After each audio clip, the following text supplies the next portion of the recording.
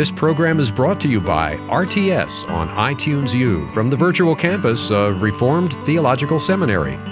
To listen to other courses or to access other materials from RTS, please visit us at itunes.rts.edu. Historical contingencies and biblical predictions.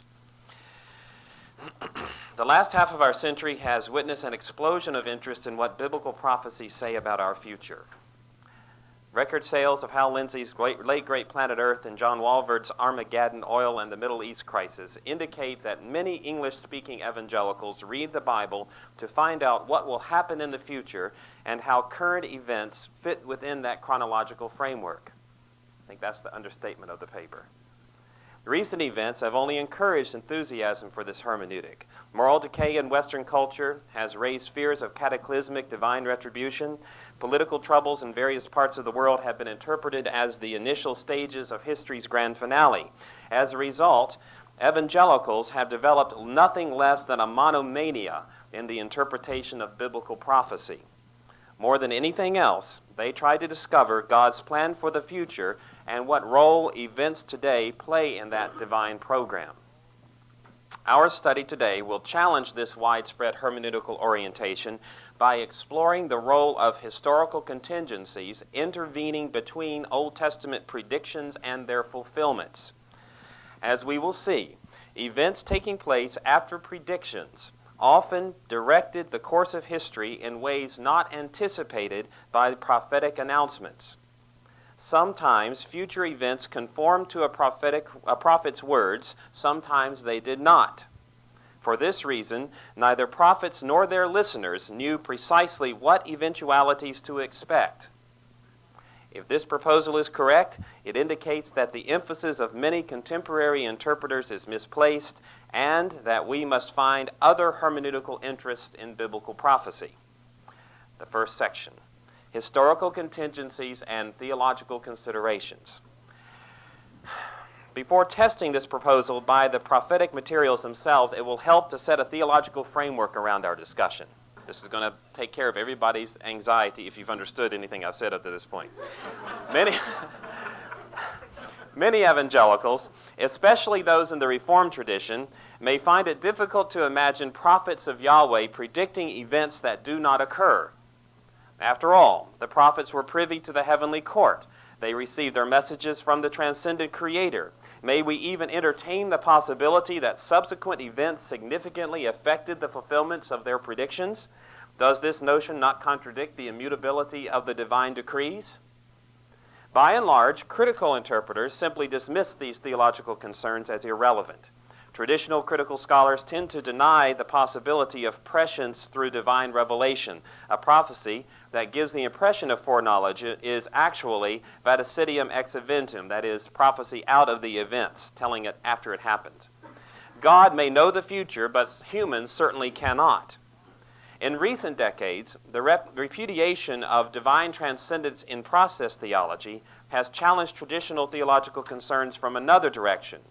For example, Carroll urges that talk about God knowing the future is unnecessary, as process theology makes so clear. The hermeneutical gymnastics required to give any coherence to the notion of God knowing and revealing the future in the form of predictions to the prophets does no religious community any credit. When divinity is thought to be in process with the universe, not even God knows the future.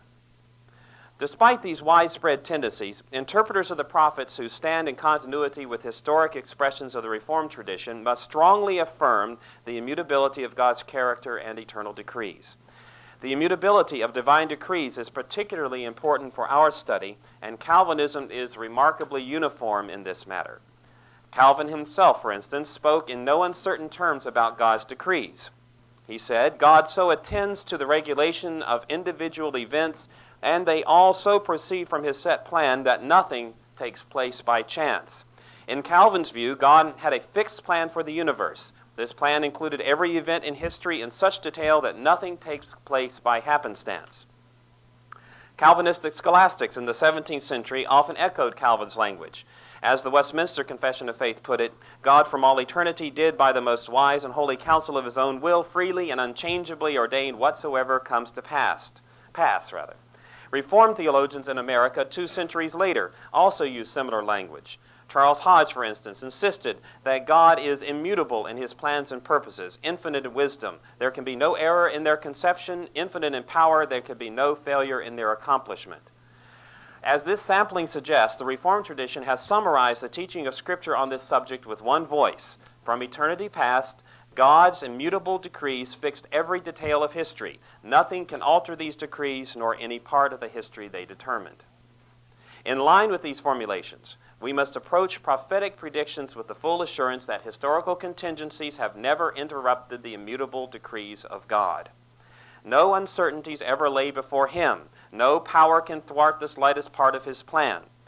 Yahweh spoke through his prophets with full knowledge and control of what was going to happen in the near and distant future. Any outlook that denies this theological conviction is less than adequate. Up to this point, we have mentioned only one side of the theological framework that surrounds the subject of prophecy and intervening historical contingencies. To understand these matters more fully, we must also give attention to the providence of God. That is, his eminent historical interactions with creation. The Reformed tradition has emphasized the transcendence of God, including his eternal decrees. This theological accent has many benefits, but it also has a liability. An overemphasis on divine transcendence has at times obscured the reality and complexity of divine providence. We need only to review historical expressions of divine providence in the Reformed tradition to correct this problem. Calvin, for instance, not only spoke of God's immutable plan, he also acknowledged God's real involvement with history. To be sure, he often described biblical accounts of God contemplating, questioning, repenting, and the like as anthropomorphisms. Yet Calvin also insisted that God is actually engaged in historical processes. As he put it, the omnipotent God is watchful, effective, active, engaged in ceaseless activity. Beyond this, Calvin viewed divine providence as a complex reality. Providence is, quote, the determinative principle of all things. But sometimes God works through an intermediary, sometime without not simply make an eternal plan that fixed all events. He also sees that his plan is carried out by working through, without, and contrary to created means. Calvin balanced his affirmation of the immutability of God's decrees with an acknowledgement of God's complex involvement in the progression of history. The Confession of Faith also displays a deep appreciation of divine providence. In the fifth chapter speaks to the issue at hand. There we read, although in relation to the decree of God, the first calls, all things come to pass immutably and infallibly, yet in the same providence, he often orders them to fall out according to the nature of second causes. This passage acknowledges that all events are fixed by eternal decrees, but secondary causes play a vital role in the providential outworking of those decrees. How do secondary causes interact? The confession affirms that they work together either necessarily, freely, or contingently. It is important for our purposes to point out that contingencies are acknowledged as historical realities in the Confession of Faith. The Westminster Assembly did not view the universe as a gigantic machine in which each event mechanically necessitated the next. On the contrary, in the providence of God, events take place freely and contingently as well. In this sense, belief in God's immutability is a human choice. Under the sovereign control of God, the choices people make determine the directions history will take. If we make one choice, certain results will occur. If we choose another course, other events will follow. To be sure, God is free to work without, above, and against second causes at his pleasure, but in his ordinary providence he maketh use of means. That is to say, human choice is one of the ordinary ways in which God works out his immutable decrees. In accordance with his all-encompassing fixed plan, God often waits to see what his human subjects will do, and then directs the future on the basis of what they decide. Divine providence provides a perspective that complements divine immutability. Old Testament prophets revealed the word of the unchangeable Yahweh, but Prophets spoke for God in space and time, not before the foundations of the world. By definition, therefore, they did not utter immutable decrees, but providential declarations. For this reason, we should not be surprised to find that intervening historical contingencies, especially human reactions, has significant effects on the ways predictions were realized. In fact, we will see that Yahweh often spoke through his prophets, watched the reactions of people, and then determined how to carry through with his prophetic declarations. Second part, historical contingencies and predictions. Most interpreters have recognized that intervening historical contingencies play some role in the prediction-fulfillment dynamic of Old Testament prophecy, yet opinions vary widely on how this function should be construed.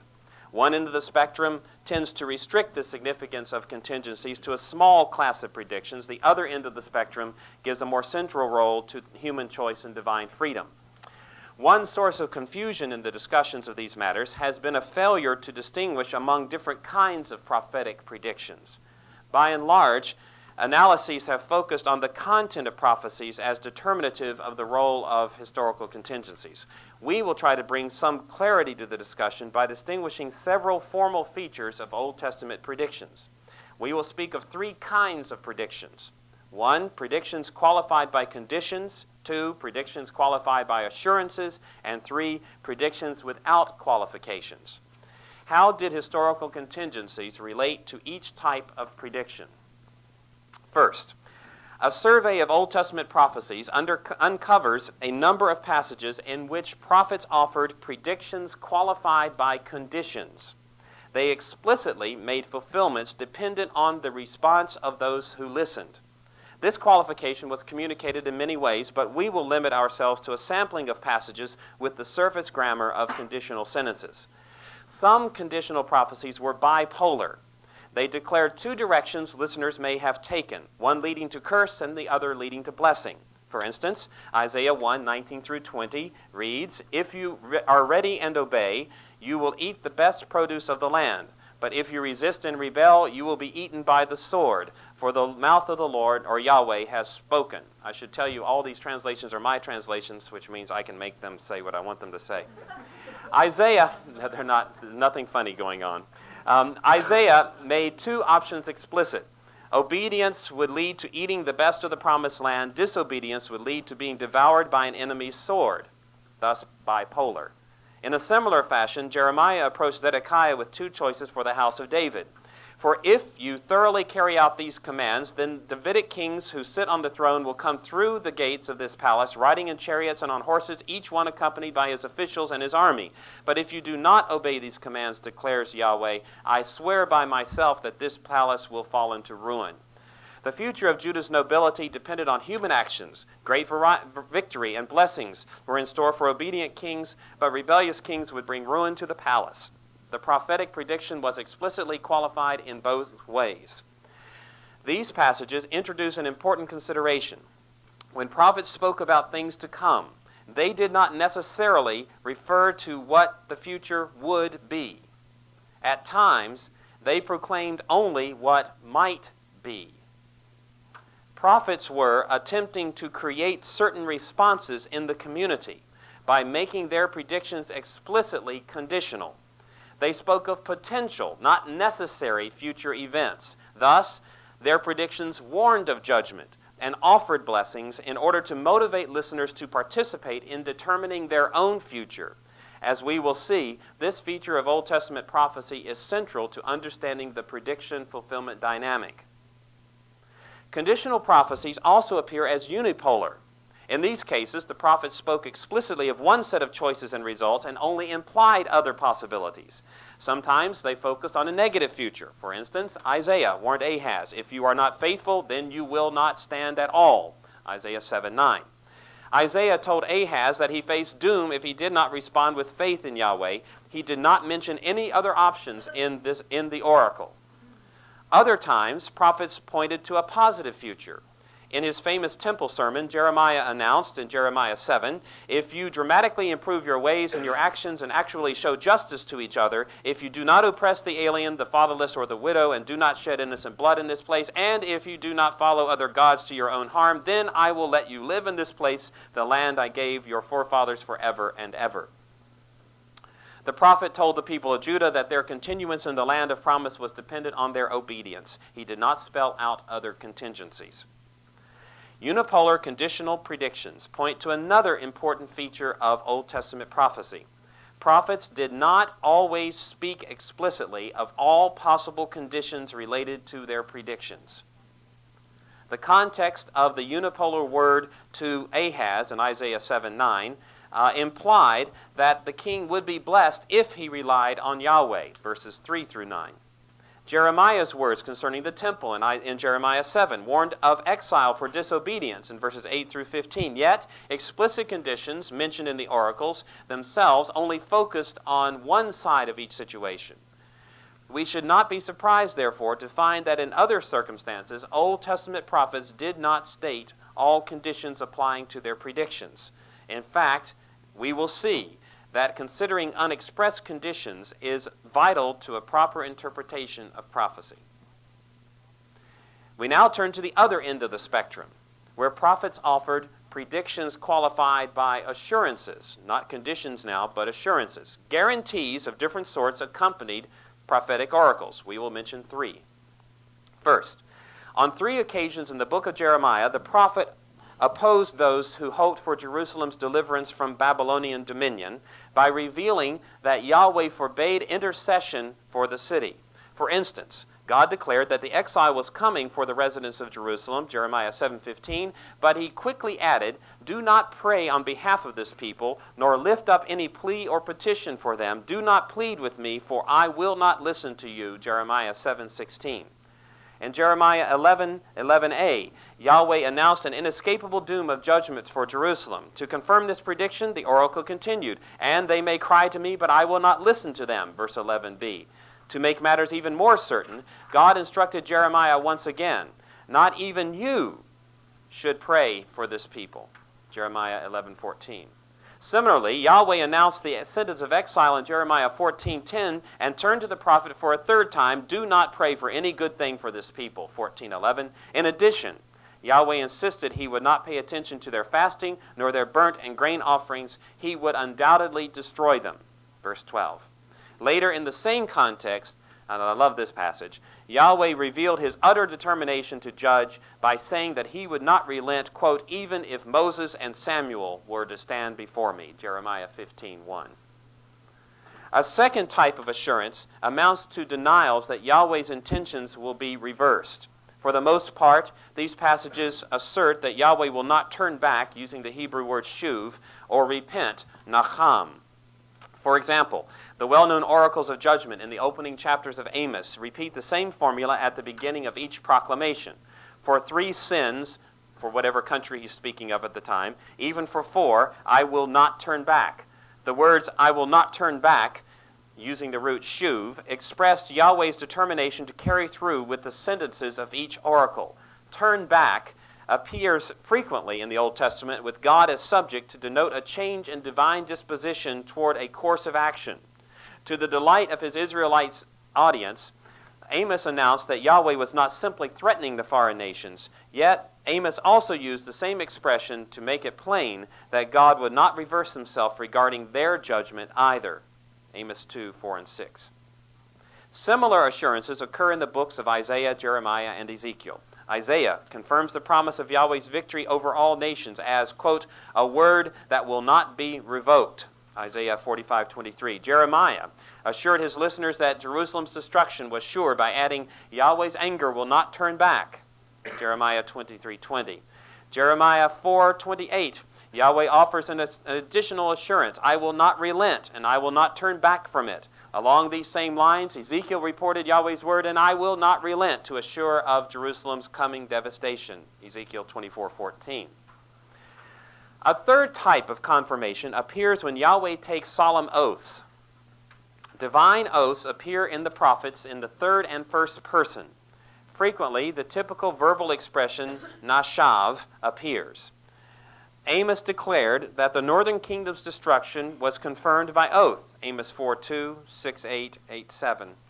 Isaiah and Jeremiah announced that Yahweh had sworn to destroy Israel's enemies. Jeremiah insisted that the majority of Jews exiled to Egypt would die there. Twice, Isaiah confirmed Israel's restoration by divine oath. Divine oaths also appear in the form of "as Yahweh lives" or "as I live." Ezekiel confirmed Jeremiah's destruction with this formula on several occasions. The destruction of other nations was also assured by such a divine oath. Judgments against certain individuals took this form in Jeremiah and Ezekiel. Finally, Isaiah and Ezekiel confirmed the restoration of Jerusalem by reporting Yahweh's oath. So we see then that predictions qualified by assurances reveal two important features of Old Testament prophecy. On the one hand, these passages make it plain that some predicted events were inevitable. With reference to these declarations, Yahweh would not listen to prayers, he would not turn back, relent, nor violate his oaths.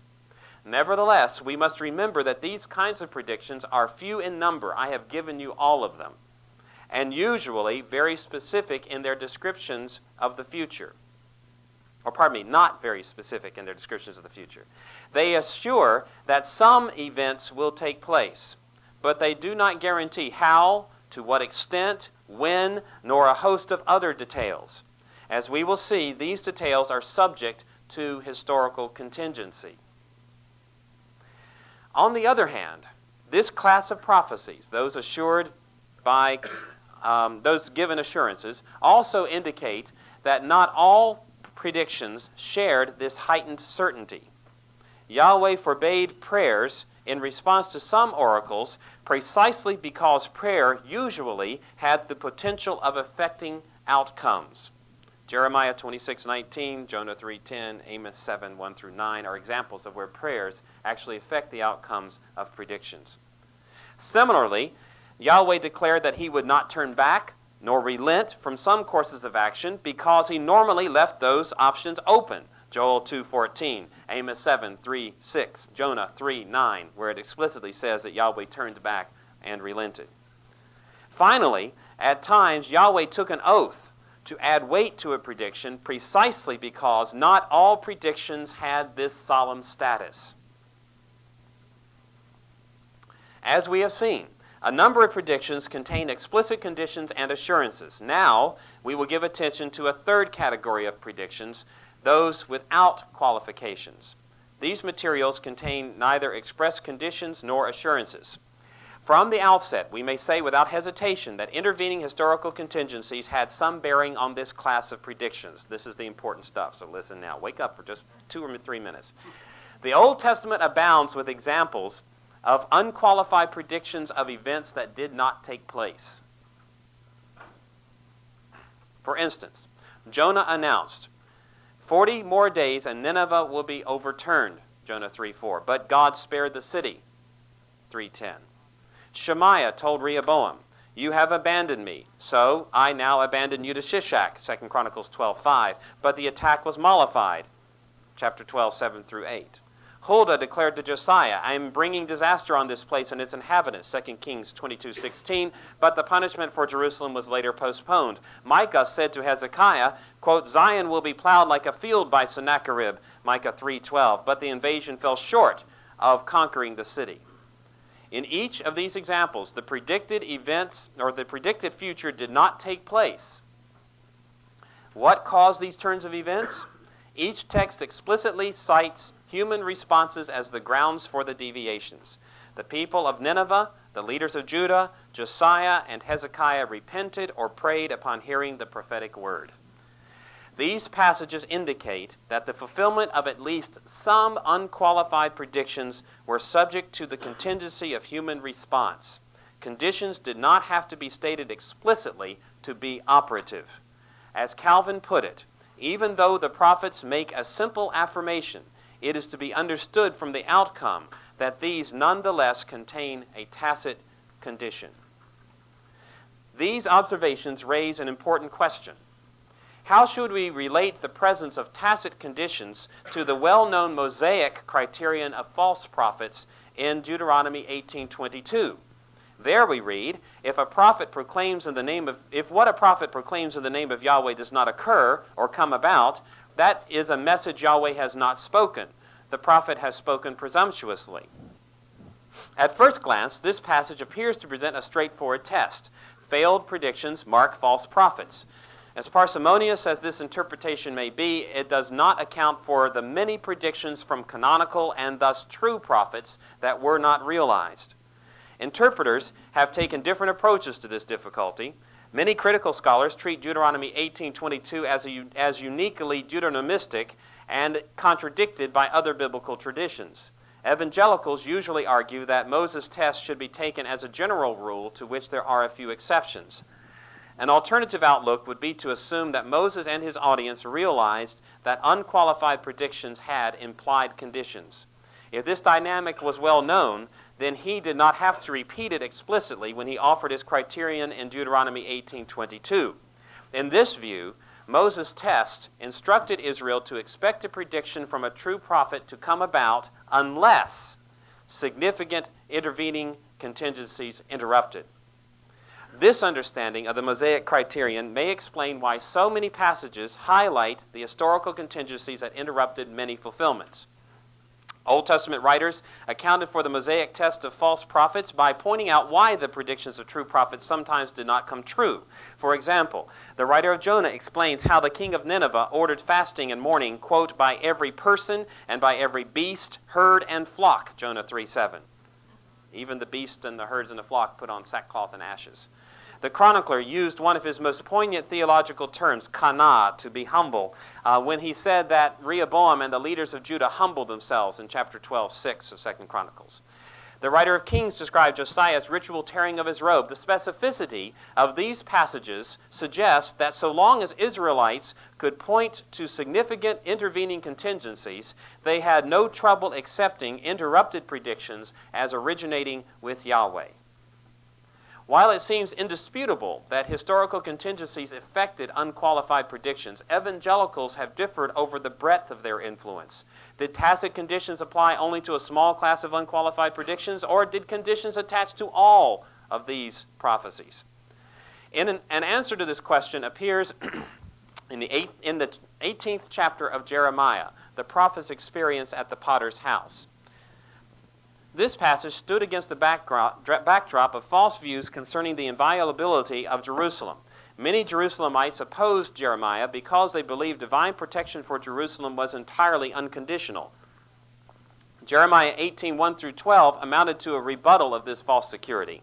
It stated that all unqualified predictions, even those concerning Jerusalem, operated with implied conditions. This chapter opens, Jeremiah 18, with the prophet visiting a potter's house and experiencing a symbolic event.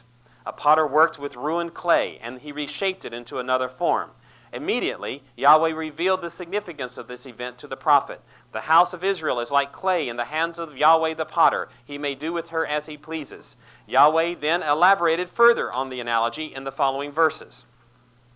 If at some time I say regarding any nation or kingdom that I will uproot, tear down, or destroy, and if that nation about which I spoke repents of its evil, then I may relent from the evil I plan to do to it.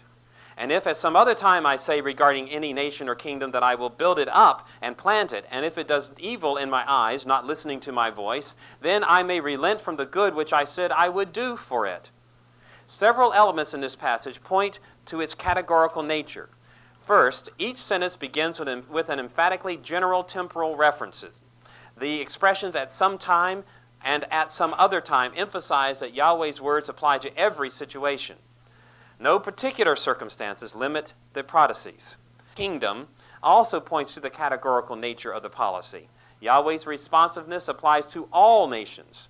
Third, these verses describe two major types of prophetic prediction, judgment and salvation.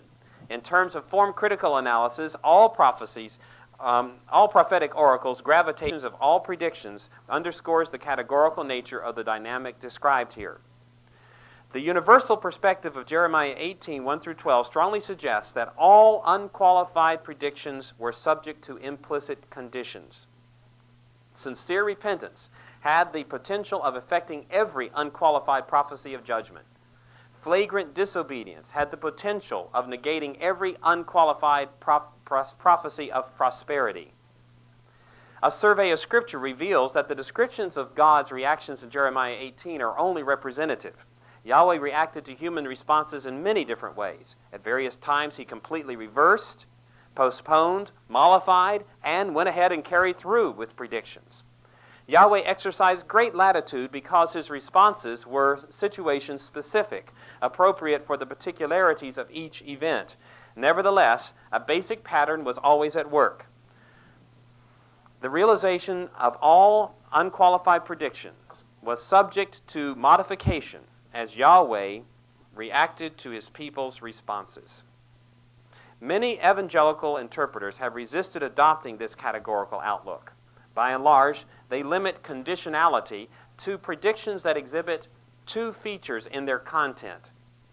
Most evangelicals say, first, that the prophecy must have an imminent fulfillment. That is to say, it must refer to the near future, as Berkhoff put it, or as Kaiser said, to an event which is fairly proximate in time and space.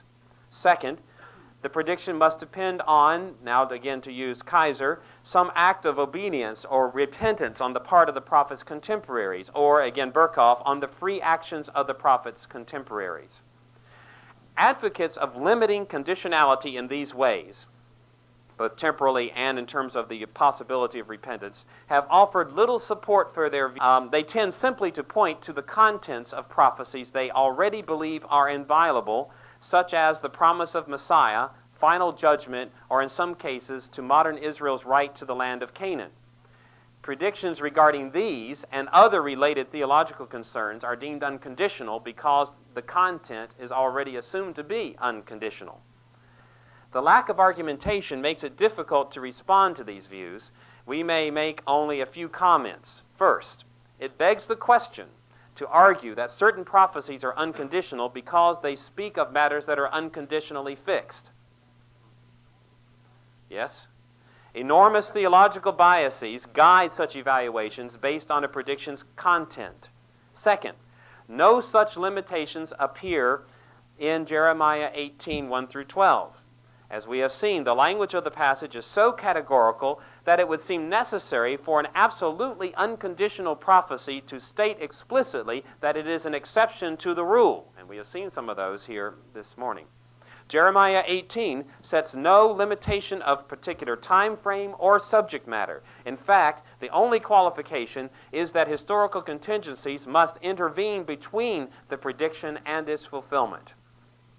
To sum up this section, we have seen that intervening historical contingencies had a bearing on all three major types of prophetic predictions. Some predictions explicitly told the original listeners that their actions would affect outcomes. A few passages assured that a prediction would be realized, but precisely how that outcome would look still remains subject to contingencies. Beyond this, unqualified predictions, the bulk of the prophetic material, always operated with tacit conditions. In all cases, significant responses before fulfillments had the potential of affecting to some degree how Yahweh would direct the future. Now we come to the next major section, historical contingencies and expectations. These observations raise a crucial question. If human responses could affect the way Yahweh directed history after a prediction, how did prophets or their listeners have any sure or secure expectations for the future? Were they not cast into a sea of utter uncertainty? The prophets themselves point in a helpful direction. As we will see, they did not believe Yahweh was free to take history in any direction. On the contrary, they looked to past revelation to understand the parameters to which Yahweh had bound Himself. To be more specific, the prophets looked to Yahweh's covenants to guide their expectations of what the future held.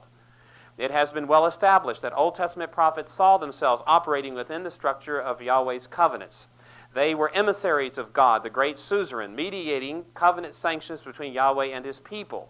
The prophetic corpus explicitly mentions the covenant with Noah, Moses, and David. No doubt the Mosaic and Davidic covenants appear more frequently than others in the prophets' writings. The laws of Sinai formed the basis of their moral evaluation. The pervasive curses and blessings announced by the prophets corresponded to the Mosaic covenant.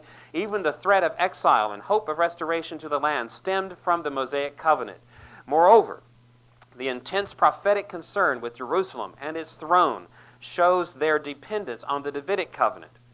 To understand how Yahweh's covenants provided certain expectations for the prophets and their listeners, we need merely to recall that the language and rituals of covenants portray these events as divine oaths.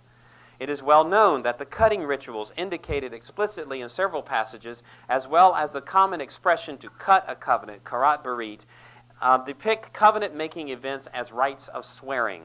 Associated terms such as Allah and Adut suggest similar concepts. As Klein put it, both in the Bible and in extra-biblical documents concerned with covenant arrangements, the swearing of the oath is frequently found in parallelistic explication of the idea of entering into a covenant relationship, or as a synonym for it.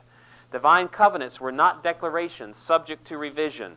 They were divine oaths, whose invariance reflected the immutable character of God Himself. All of this is to say that whenever prophets offered predictions, they did so with the firm conviction that Yahweh would keep His covenants with Israel.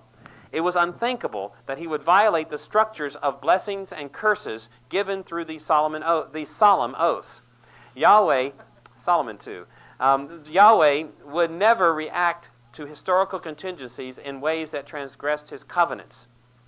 This conviction provided Old Testament prophets and their listeners with a large set of general expectations. General, mind you. Yahweh had sworn Himself to accomplish certain things in history. For instance, in Noah's day, Yahweh promised cosmic stability until the end of the world. Isaiah acknowledged the permanence of that expectation in Isaiah 54:9. God promised Abraham that his descendants would possess the land of Canaan. This conviction remains strong in the prophetic word, even in the face of temporary exile. Yahweh revealed laws to Moses that regulated daily life and the service of the cult. The prophets affirmed these structures. God promised David that his dynasty would be permanent and victorious over all nations. The prophetic word held relentlessly to these promises as well. The list of certainties derived from Old Testament covenants is enormous. The covenantal parameters surrounding Yahweh and His people provided a basis for many expectations, but they did not settle every question. They set limits, but much latitude existed within these boundaries. Which curses would Yahweh carry out? What blessings would He bestow? When? Prophetic predictions drew attention to these matters. As emissaries of the great suzerain, the prophets announced how Yahweh intended to implement covenant sanctions. Special revelation gave prophets insight into how the principles of the covenant applied to the present and future. As we have seen, however, prophetic predictions based on covenant principles took several formats. How did these variations in prophetic speech bear on the expectations for the future? It will help to explore this matter in terms of the three major types of predictions we have already discussed. First, predictions qualified by conditions specified some courses of action for Yahweh. These prophecies gave some definition to the manner in which Yahweh planned to implement covenant oaths. For example, Yahweh voluntarily limited His options when He said to Judah, "If you are ready and obey, you will eat the best produce of the land, but if you resist and rebel, you will be eaten by the sword." These words indicated that Yahweh was no longer overlooking Judah's disobedience. A moment of decision had come. At the same time, however, much latitude remained. It was He, God, who determined if conditions were met. What precisely constituted disobedience and rebellion? Only Yahweh knew. Moreover, only He determined the precise nature of His responses. What kind of produce would they eat upon repentance? How much? What enemy would attack? When would judgment come? How long? The prophecy did not specify. In this sense, conditional predictions narrowed the latitude with which Yahweh might deal with His people, but they did not remove all leeway. Second, a similar assessment holds for predictions qualified by assurances. Once again, the manner in which Yahweh might relate to His people was somewhat restricted. When Amos announced, "For 3 sins of Judah, even for 4, I will not turn back," Amos 2:4, Yahweh committed Himself to a course of action against Judah. Moreover, predictions qualified by divine oaths explicitly raised expectations, the expectations for the prophecies, to the level of covenantal certainties.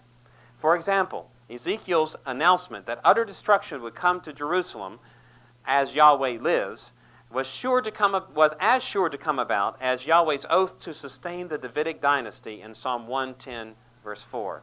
The language of solemn oaths in prophecies had the effect of equating this class of predictions with the inviolable covenants. Nevertheless, even here, latitude remained for Yahweh. When? Yahweh. How long? By whom? These more specific questions remain unanswered for the prophets and their audiences.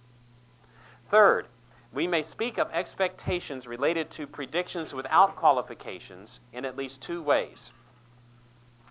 On the one hand, Moses' criterion for true prophets in Deuteronomy 18:22 assured that unqualified announcements from Yahweh would take place in the absence of significant intervening historical contingencies.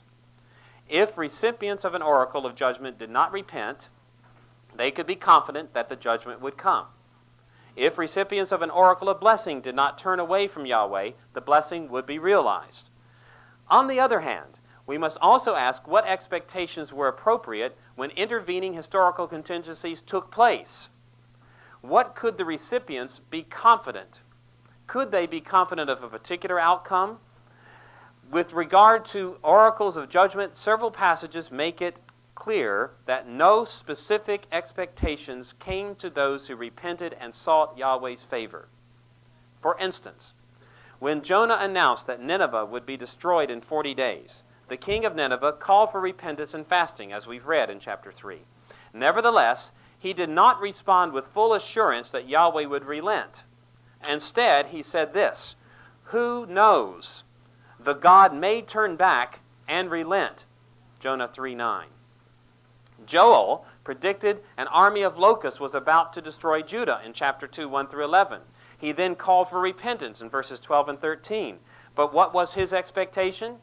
As Joel put it, "Who knows? God may turn back and relent." Joel 2:14.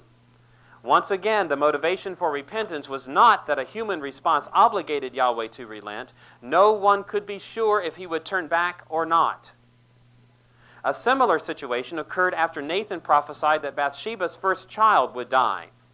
David prayed and fasted for the child until the prophecy was realized as stated. Why did the king pray? David explained, quote, "I thought, who knows? Yahweh may be merciful and permit the child to live."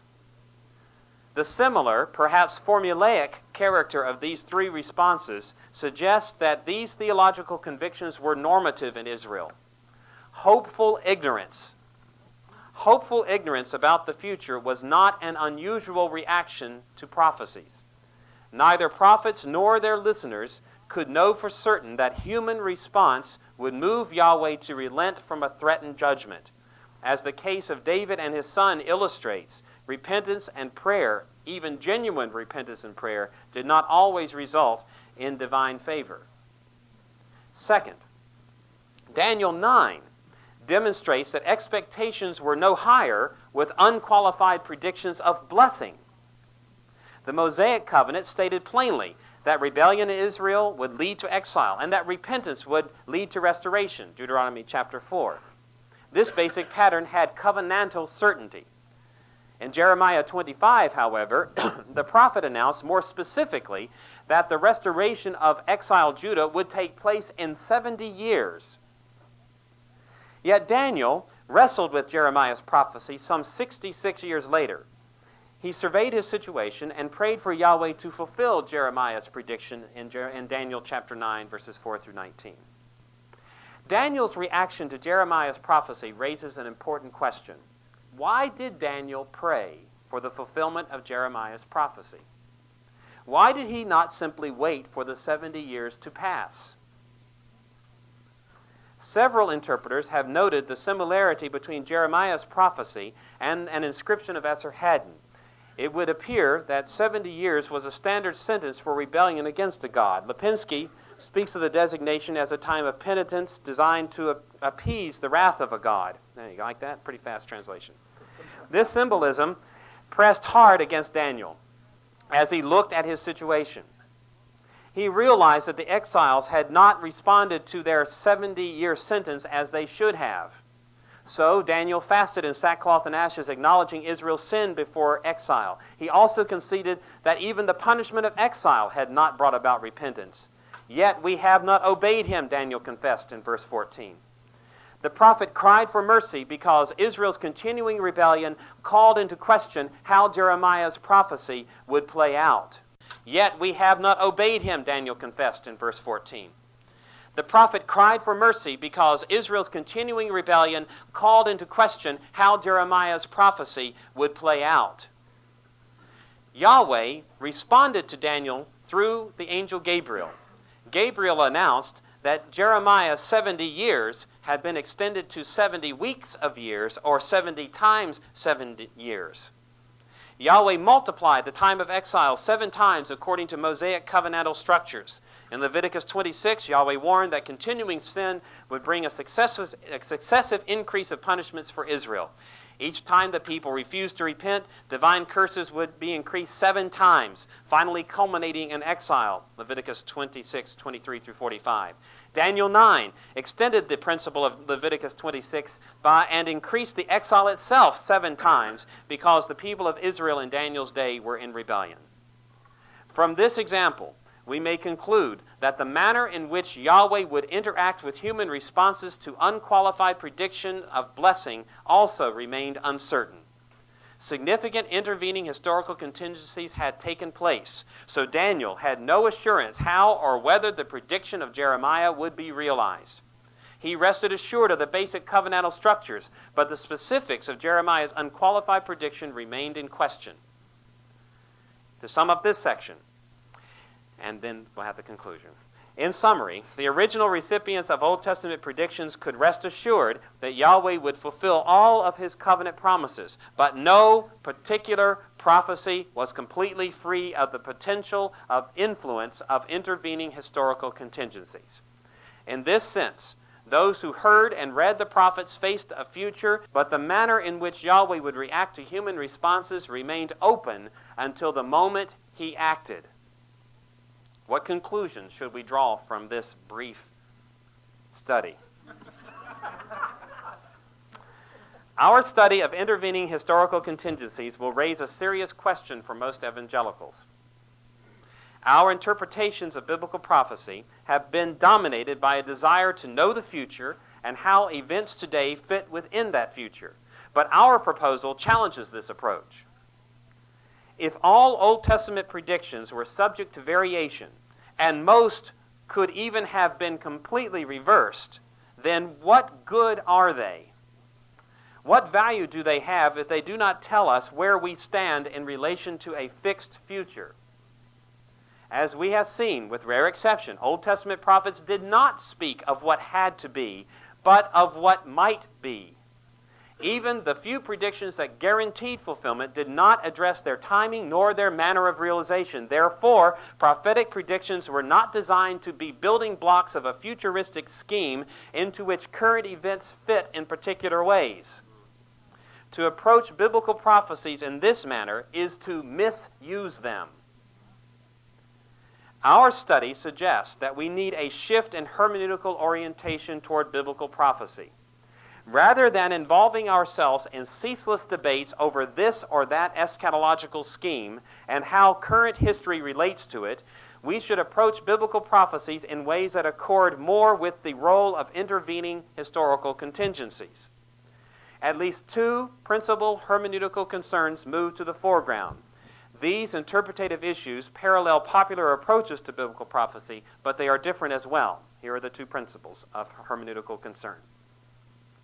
In the first place, prophetic predictions should still cause us to deepen our interest in the future, but with a different emphasis. Instead of looking at biblical predictions as statements of what has to be, we must view them as announcements of what might be coming. As we have seen, with rare exception, Old Testament prophets did not speak of a fixed but potential future. Nevertheless, the first audiences of biblical predictions still turned their thoughts toward the future. The king of Nineveh feared what Yahweh threatened to do to his city when he heard Jonah's message. Rehoboam and the officials of Judah gave attention to the possibility of defeat when Shemaiah predicted Shishak's victory, 2 Chronicles 12. Similarly, Daniel looked forward to the restoration of Israel because of Jeremiah's 70-year prophecy. These recipients of predictions did not ignore Yahweh's word because it was subject to tacit conditions. Ignorance of precisely how or if these predictions would play out did not cast aside interest in the future. On the contrary, hearing a threat of judgment or an offering of blessing was enough to spark their interest in what Yahweh intended to do.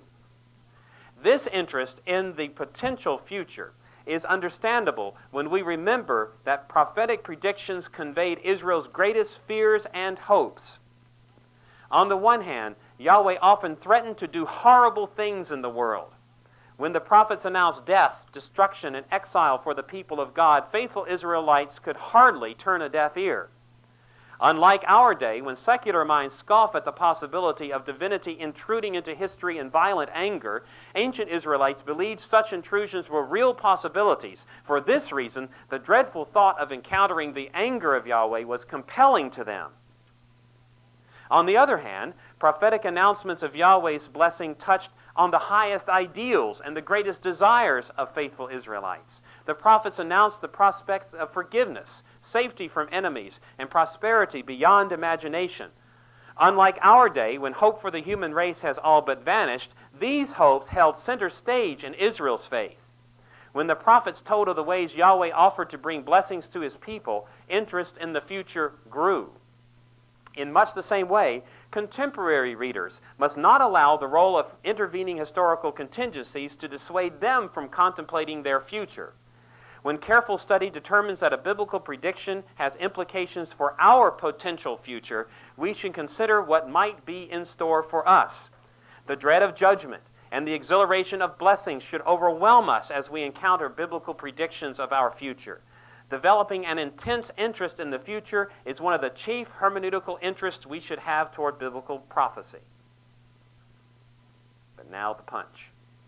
In the second place, our study of intervening historical contingency suggests that we should also deepen our concern with the implications of biblical predictions for our lives today. Unlike popular approaches, however, we should not speculate as to how current events fit into some fixed future.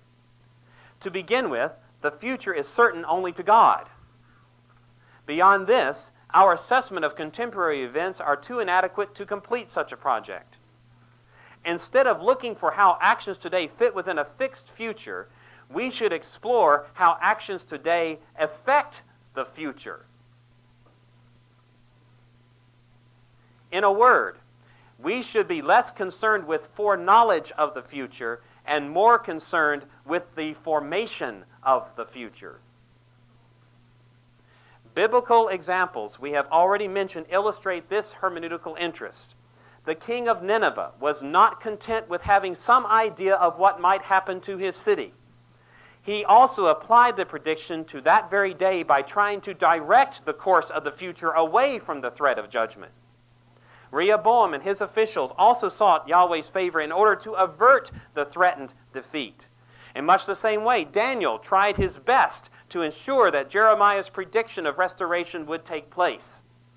In these and other examples, the recipients of predictions knew that historical contingencies could affect the realization of the prophetic word. So, they responded with attempts to thwart judgment and secure blessing. Appropriate repentance, prayer, and a redirection of lifestyle became their chief hermeneutical concern. In much the same way, our focus on current events in the light of biblical prophecy should entail our efforts to form the future, not know the future. The fatalism which is ironic that Arminians love the fatalism of biblical prophecy. The fatalism of popular approaches could be replaced, or should rather be replaced, by piety and activism, intent on avoiding judgment and securing blessing. If we believe that human responses to biblical predictions affect the ways in which the future unfolds, we should make certain that our responses direct the future toward divine blessing. Turning away from sin offering prayers, and working for the kingdom must become our chief hermeneutical concern. Our study of biblical prophecy opens the way for exploring a number of interesting passages. Perhaps, it provides a framework for understanding why Jesus told the apostles, "Some standing here will not taste of death before they see the kingdom of God come with power," Mark 9:1.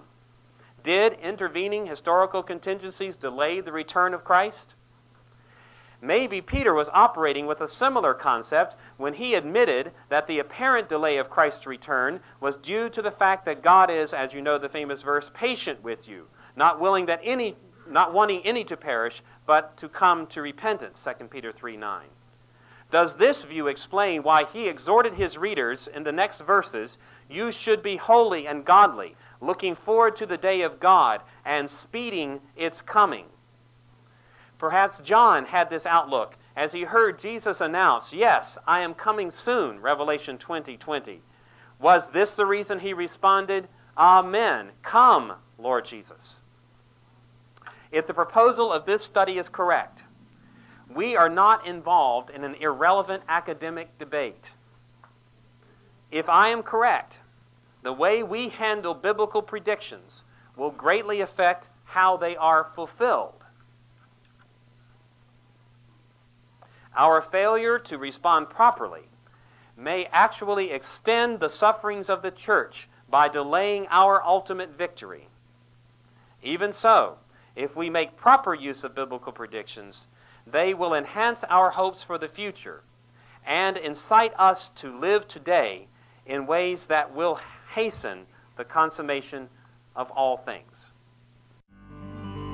The preceding program has been brought to you by RTS on iTunes U from the virtual campus of Reformed Theological Seminary and may not be reproduced or disseminated in part or in whole for sale or for profit without expressed written consent. To listen to other courses or to access other materials from RTS, please visit us at itunes.rts.edu.